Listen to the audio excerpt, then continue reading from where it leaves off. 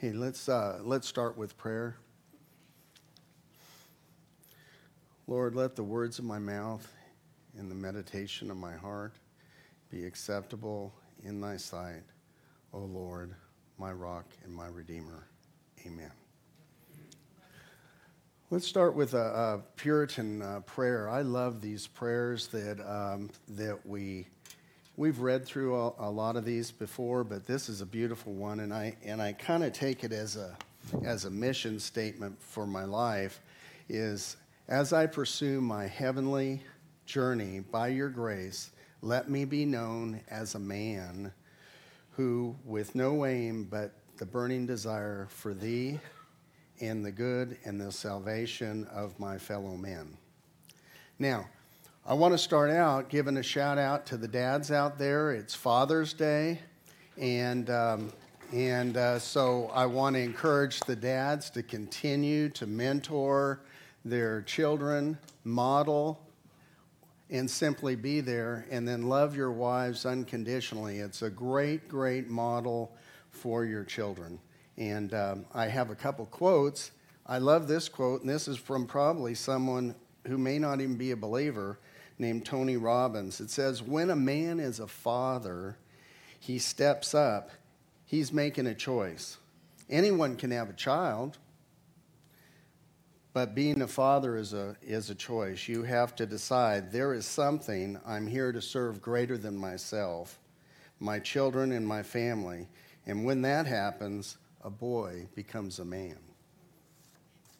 And then Max Lucado, you can never go bad with him. My father didn't do anything unusual. He only did what dads are supposed to do, be there.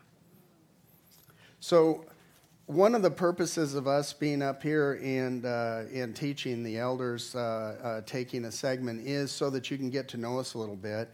And I know a lot of y'all, but just to share, I've been a Christian for a long, long time, since I was 6, and I'm old now, so that tells you how long.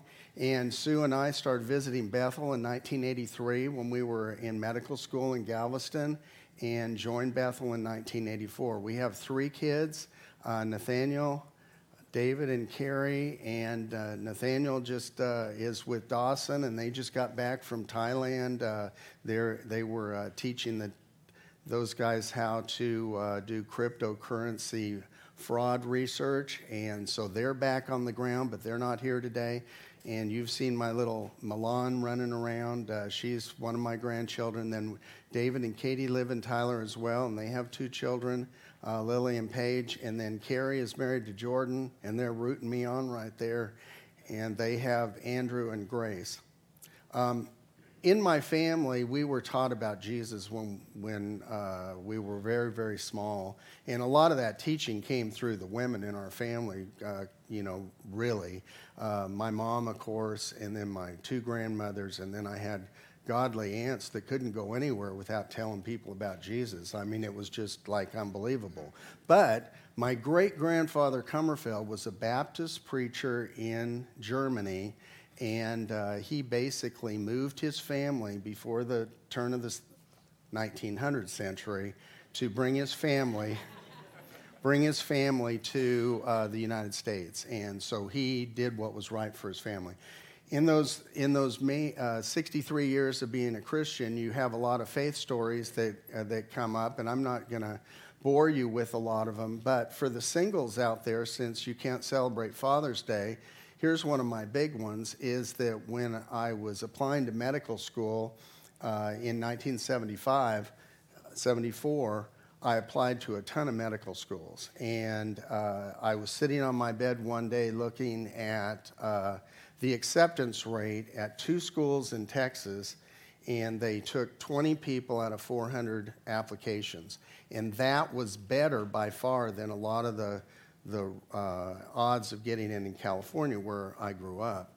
And so on that whim, I applied. I got accepted, and then I wasn't very happy about it. I got accepted in January, and I wasn't very happy about it. But the byproduct is this, that I met Sue. We've been married for 44 and a half years, and it's cool. So my encouragement to you singles is the fact that you don't even have to make great decisions. You just have to be available. I'm going to tell you one other quick one that is equally unbelievable, is that when Carrie and Jordan were pregnant with Carrie was pregnant with their first one, at 20 weeks, Carrie gave me a call, and I was in the office. I can remember this like yesterday. And she says, well, the ultrasound's a little off. I said, what do you mean? And she says, well, we think that future Andrew, has congenital pulmonary airway malformation. And I said, what does that mean? And she says, I don't know for sure. And I said, let me call Rick Rogers. And so the way that all turned out was that he had a big cyst in his lung. He had one good lung and one cyst, but the trouble was it was pushing his heart all the way off to the side.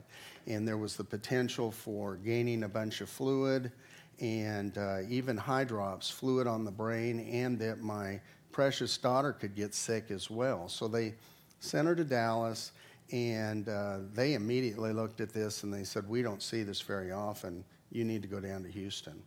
And the options were that she could miscarry, or she could deliver a child that couldn't breathe, and the child wouldn't survive. So that's what we were facing. And Jordan took her down there every week. We had great care. She carried Andrew through term, delivered without problems. And at 6 months, he had video-assisted thoracic surgery, took the cyst out, good lung came in, and he is our wildest grandchild. So, praise God for that. I've been a practicing cardiologist in Tyler, Texas since 1984, and we came to Tyler because of our connections in Galveston. And so I've got a picture right there. We've changed a little bit, but this is some of our baseline. If you recognize Lloyd Olson, my wife, Lee and Donna Ridenauer, and Jerry Putman, those were the early years. So that brings us to what we're doing today. And in my business, when people fill in for a practice, this is locum tenens. And so this week, as you know, Eric's in Italy, and haven't seen my call. He's probably developing a company or creating another ministry for something for us to participate in, something like that. But never miss a meeting, by the way, because this whole thing started after I missed an elder meeting, and the next week got this long email. And you're starting through this email, and it's like, okay, it's all right. And then you get to the end of it, and it says, Ken Kummerfeld, June 19th, Colossians 2, 16 through 23. And you go, oh. Well, I told my wife that I was terrified, and she goes, oh. The women just studied Colossians. You have a multiplicity of resources. Just go with them. And then Susan Barton says, don't try to be like Eric. Just do it. It's no big deal. And then Eric said that he assigned each of these pieces to us as elders, and I felt like that was really prayed over. And then to trump all that, Flory this morning told me, God used a jackass in the Old Testament, so there's no problem with what he's going to do this morning. So let's get to the passage. Today I want to be your fellow patient and student with you. I'm not going to be a doctor. One thing I wanted to start out with is we studied the Gospels and cross-referenced the Gospels for 6 months or more, and I wanted to say, let's start what Jesus said about himself. So the first thing that he said that I want to bring up is he referred to himself as I am. Now, that is a reference back to Exodus 3 when Moses was saying, well, how do I tell the Israelites who you are? And God said, I am who I am. So in John 8:58, Jesus said that before Abraham was born, I am. So Jesus claimed to be God. He didn't claim to be a God. He claimed to be the God. Then we come to one of my favorite verses, John 14:6, that says, I'm the way, the truth, and the life. No man comes to the Father but by me. So Jesus didn't say, I'm one of the ways to get to God. I'm not a partial mediator. I am the one. And then you remember when we were studying through Mark, and it's also referenced in John 19, that Jesus went through that whole suffering experience, and at the end, he said, it is finished. He didn't say, I'm almost done, or he said it's finished. And then a visible outcropping of that whole issue was the veil was torn. And if you remember, this veil was 18 inches or so thick, dividing up the Holy of Holies from the rest of the temple. And you remember when we studied Mark that Eric brought up the fact that there were lots of and immediately this happened. Well, when Jesus took his last breath, and immediately the veil was torn from the bottom to the top, and the Holy of Holies no longer existed because we could approach God because of the fact of what Jesus had done. So salvation is the work of Jesus alone, not plus something else. And what I really like, too, is the fact that you remember when Jesus talked about the temple and he said, hey, you know what? I'll break down this temple, and in 3 days I'll build it back up. And they were kind of moping around, the Pharisees and the scribes, and they were saying, well, he can't do that. They really knew what he was talking about, because after the crucifixion, they went to the Romans, and what did they say? They said, we remember while he was still alive, after 3 days, I will rise again. That last deception will be worse than the first. So they sealed the tomb. Did it help? No, it didn't help. So Satan was defeated, and he's been sowing seeds of confusion and doubt ever since then. And that's what leads us into what was happening at the church of Colossae, because it was the deceptions that were occurring.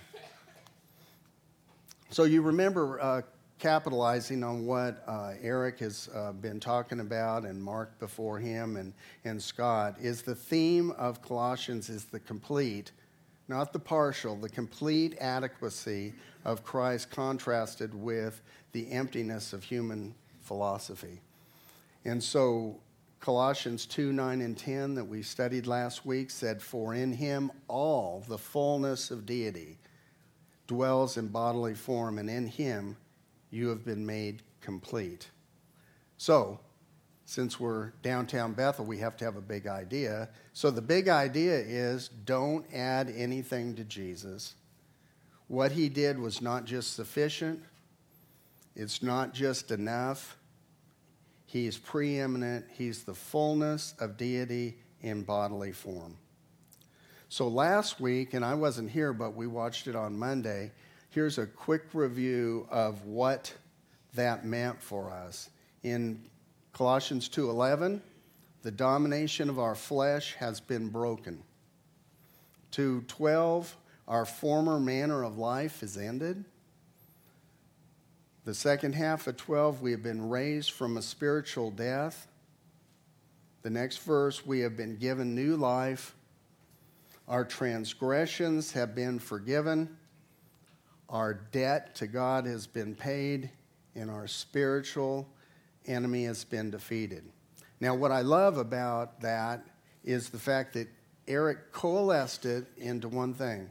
He said, our old self was nailed to the cross and was eviscerated. We were marked for death, and after the cross, we are marked for life. And that takes that all in. So as a result, we step into freedom, and our verse starts out with the word therefore. So let me reread the first segment here on 16 and 17. It says, therefore, do not let anyone judge you by what you eat or drink or with regard to a religious festival, a new moon, celebration, or a Sabbath day. These are shadows of the things to come. The reality, however, is found in Christ. So what they were trying to do, the Judaizers, is basically pull them back into the lack of freedom. They wanted them to be still part of this. Jesus plus, go to church on Saturday, do these festivals and all that.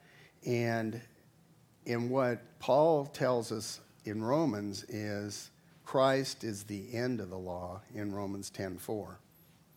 Here's a Mockingbird quote that I really think is excellent in reference to this. It says, with the law, we reach an impasse, and this impasse brings us to our need for mercy. In our failure, we're driven to the grace given at the cross. Because of God's sacrifice in Jesus, the law's temple curtain was torn, and the impossible is forever possible. We stand in the presence of God because that veil has been torn. So that's awesome, right? I mean, no hope without that. And then verse 18 and 19, do not let anyone who delights in false humility and the worship of angels disqualify you for the prize. For such a person goes into great detail about what he's seen, and his unspiritual mind puffs him up with idle notions. He has lost connection with the head, from whom the whole body, supported and held together by its ligaments and sinews, grows as God causes it to grow. So we've talked a lot about the ascetics and the pagans and the Gnostics. What they were doing is saying, Jesus isn't your mediator. You have to have these angels. And there are other experiences over and above your salvation experience and being filled with the Holy Spirit. There's something else you need to be looking for. And that was totally wrong. Another subtle deception that Satan threw into the church. And the deal was they just had lost their connection with Jesus being the sole person that made all this happen. It's simply wrong. He is preeminent. He is the head. And in Colossians 2:3, from a few weeks ago, it says, in Christ is hidden all the treasures of wisdom and knowledge. Starting in verse 20, if you want to look with me, there's another connection of word since. Since you died with Christ to the basic principles of this world, why, as though you are still belong to it, do you submit to its rules? Do not handle, do not taste, do not touch. These are all destined to perish with use because they are used on human commands and teachings. Such regulations indeed have an appearance of wisdom with their self-imposed worship, their false humility, and their harsh treatment of the body, but they lack in value with respect to restraining sensual indulgence. What Paul was arguing against there is that asceticism basically said if you're real disciplined, if you get up at 4 a.m. and read the Bible every day, which isn't bad, but if you feel like you're obligated to do that because you're less, then it is something that you're doing yourself, and you're basically saying, Jesus plus what I'm doing right now. Same thing with, but it leads to pride, and it leads us to an inward assessment of where we are spiritually that basically says Jesus plus these other things that I do are how we are sanctified in our lives. You know, we live in the already and not yet, and that's where I want to kind of get to this morning. The power of sin has been broken through the work of Jesus, but sin is still present. Galatians 2:20 says, I have been crucified with Christ, and it's no longer I who live, but Christ lives in me. The key issue that we don't want to fall into is none of the good works that we do after we're believers are because of us.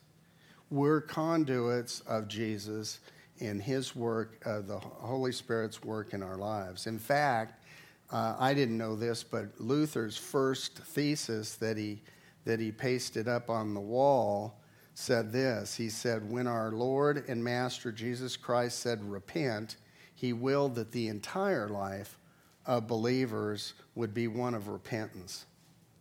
So that kind of puts us in a great place, because the Christian life is really the life of Jesus indwelling us. We're conduits. He's preeminent. He's done everything, and nothing needs to be added at all. So there are some of these things that are still out there today, and you guys can think in your own minds about what's out there in terms of there are social causes that are good, but they're not salvation issues.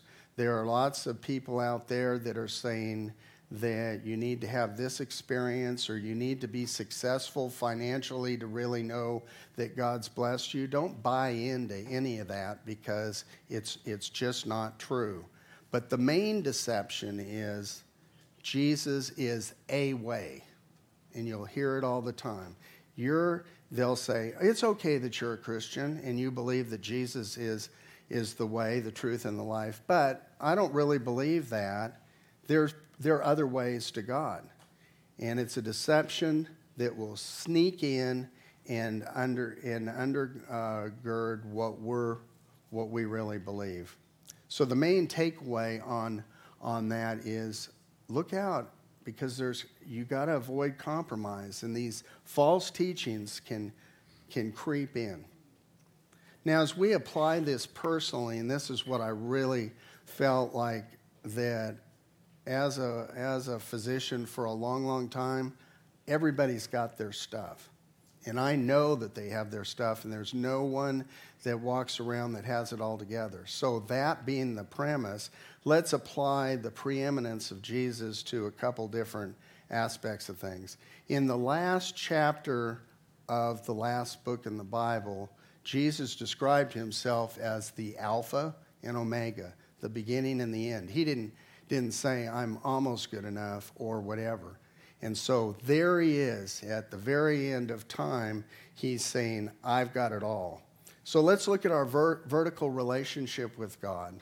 How does God see us? He sees us wrapped in Jesus' righteousness. Now that is empowering, because of the fact that even though we're in this already and not yet, that God doesn't see us as our sin. He sees us as what Jesus has done for us. And the biggest question that we face in life is what? Do I matter? In your darkness of when you're asleep at night and you're wondering about all the things that you've screwed up, you wonder, do I matter? Do I matter? And what does God say to us? You're wrapped in Jesus' righteousness. Jesus died. If He didn't die for anybody else, He died for you and you and you and you.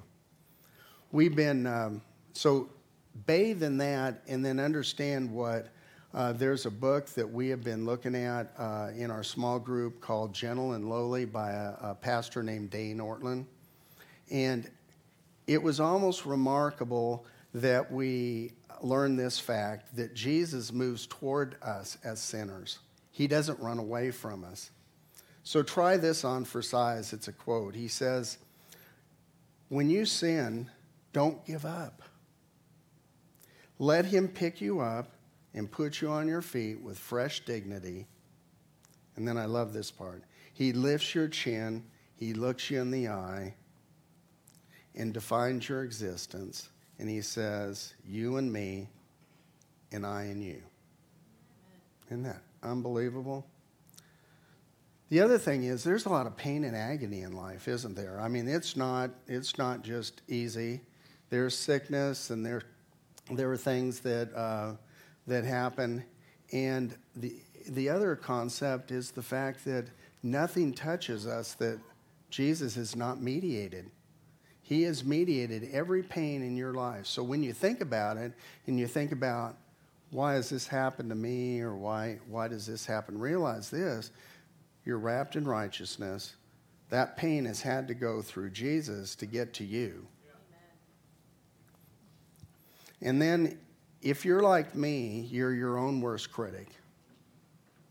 So whether it is spiritual warfare or it's your own overactive conscience, you're always falling short. I'm always saying, oh, I could have done that better, or what, I wish I would have done this, or man, I really.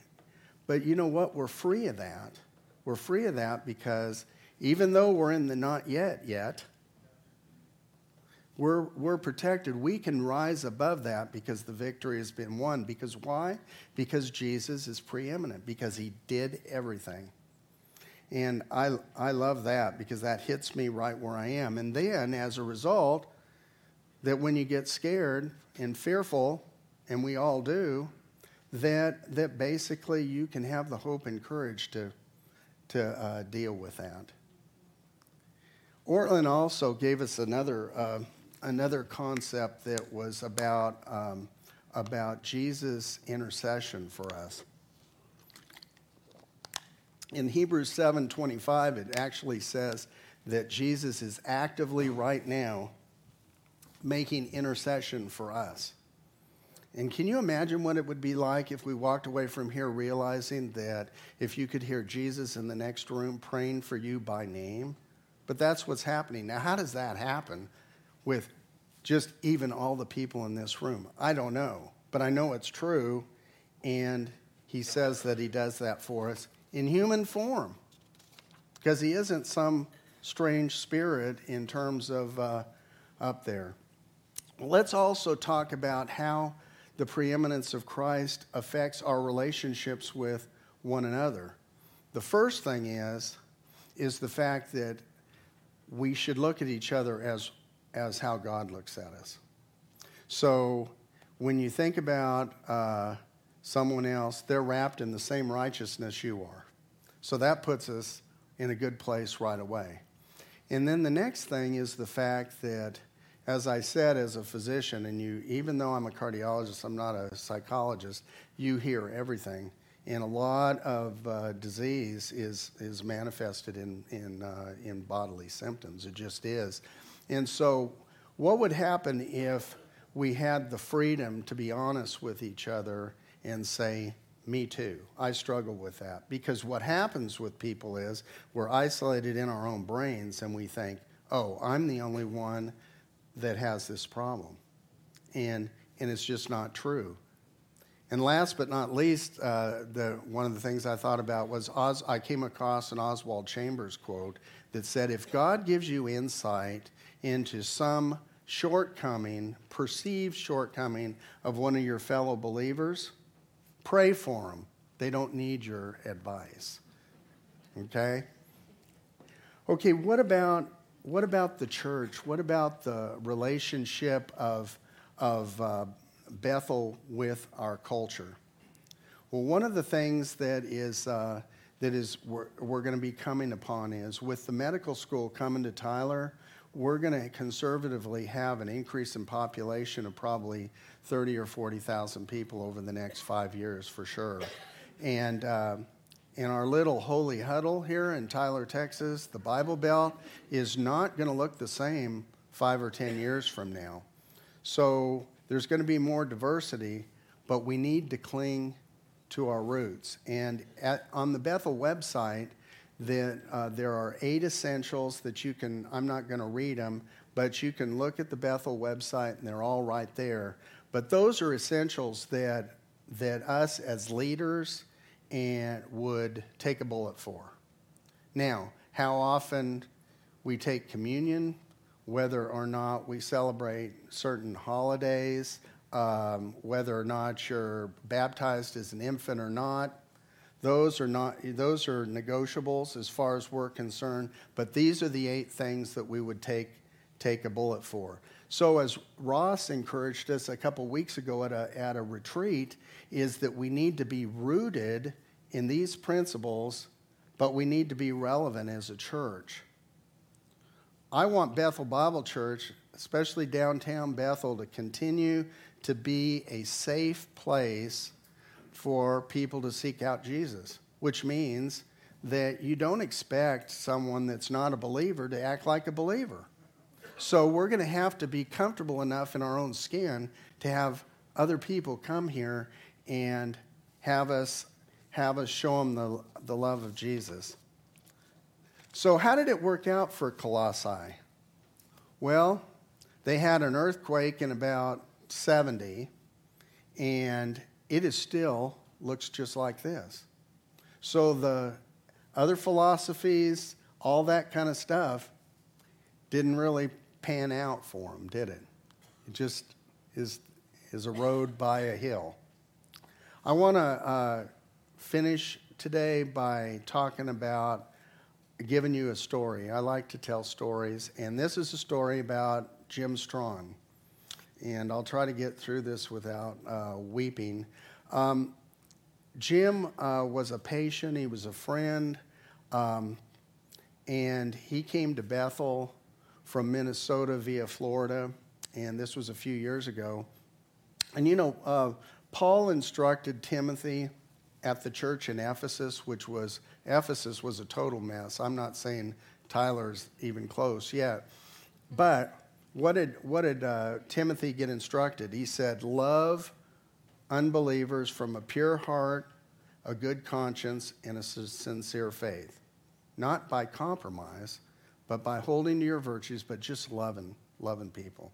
Well, when Jim came to Bethel, and I don't even remember who he knew, but I'm going to tell you that this story is about 30 or 40 of y'all and some people that aren't here now. He didn't agree with most of these principles. In fact, he was kind of, in a lot of ways, prideful about the fact that he didn't, because he was a northerner and he was a teacher, and he kind of knew more than a lot of people did. And what happened over a period of time is that people didn't shun him. They didn't say, oh, Jim, we don't want you here because you're contaminating our belief system. They loved him. And there are 30 or 40 people in small group, in men's group, in community group. They all just kept loving him. And they loved him and loved him. And that love was why he came to Jesus. And the crazy thing was the fact that when I went to his service, I had not, because of COVID, had not seen him except for once briefly in the office, and didn't have the opportunity to know that he had really been converted, that he met Jesus. And Eric didn't tell me. So I'm sitting right back there, and I'm trying to figure out how somebody can be a member of Bethel Bible Church when I thought he wasn't a believer. Well, about a year and a half ago, he was in the hospital, and Eric met with him, and he just melted into Jesus. Because, why? Because of the fact that people loved him. They loved him. They just did what they were supposed to do. And after 80 years of unbelief, that's pretty remarkable to me, because usually the fact that you kind of know what you believe when you get that far in life. But he came to Jesus, and he's going to welcome us into the kingdom. And it's a beautiful story that Bethel loved people and was a safe place for Jim to be known and to get known and to be loved.